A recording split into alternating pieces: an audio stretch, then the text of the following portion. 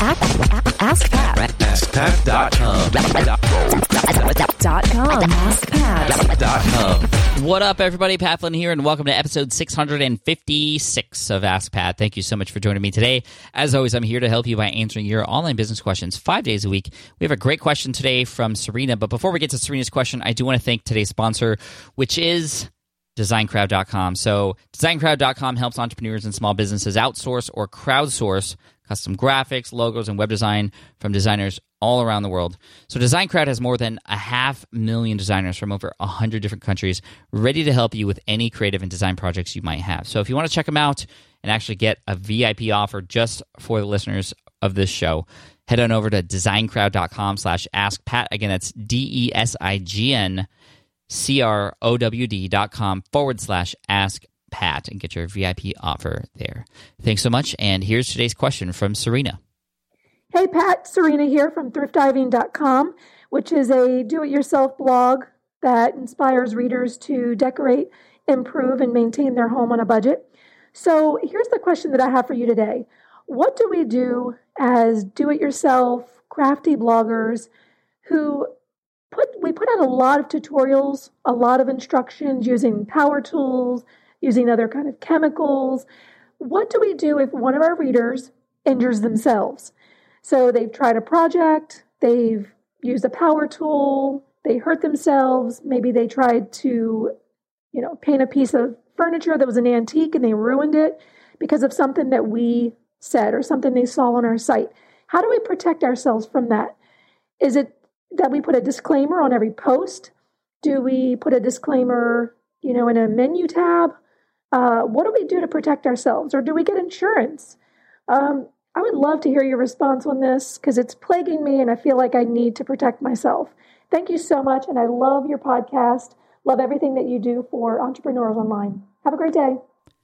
Hey, Serena, thanks so much. I appreciate the question, all the support, and I think it's really cool what you're doing. I think DIY stuff is awesome. It's addicting. It's fun, and I completely agree that this is something you should worry about because anybody can sue anybody over anything, right?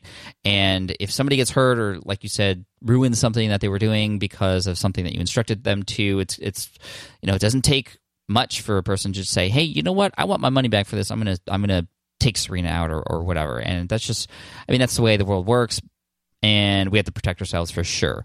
Now, obviously, and this is a disclaimer, I am not a lawyer myself. I have my own attorney, and in many cases, we have to consider similar things. Now, I'm not telling people to use power tools or anything like that, but I'm, sharing how to build online businesses, and certain things may or may not happen. So, definitely have to protect myself. And the best thing I could share with you is the fact that I finally got smart and hired my own attorney to help me through all this stuff. And there's a lot that goes into it. This is the person who writes all the disclaimers on the sites, all the terms of service, all those affiliate agreements, and checks everything for me just to make sure I'm covered legally on everything. I also will say that I do have insurance, and I think it's something that would be smart to have, although I have only needed it once, which, that makes it all worth it, of course. But that was when my site got hacked, not for anything that I made somebody do or told somebody to do. And I got to recoup some of the costs of what I lost. But anyway, that's a whole nother story. But insurance is smart too, and I think there's obviously a ton of options out there. What I would say is, start with your existing network of DIY bloggers and see if they have any attorneys that they work with to help protect themselves too. But it is something that you should definitely protect yourself, and it may just be as simple as, and again, I'm just speaking based on my own experience of what I've seen, and maybe a disclaimer, maybe something that people have to click before they end up entering your site, depending on where you live. And, there's a lot of things that go that are involved with this. And I would just, again, find an attorney who knows this stuff and start with your network, because that would be likely somebody who somebody could recommend somebody who actually is doing a good job for them, and you'd be able to use them too.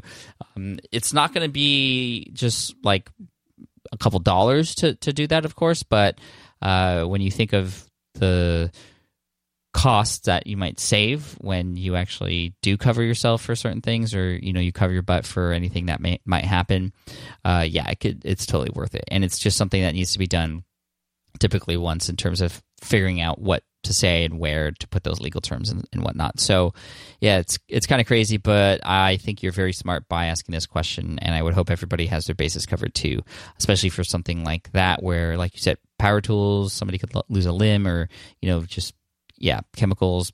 I think it's really smart, Serena. So find an attorney, have them help you out. You'll have peace of mind, which is worth a lot, of course.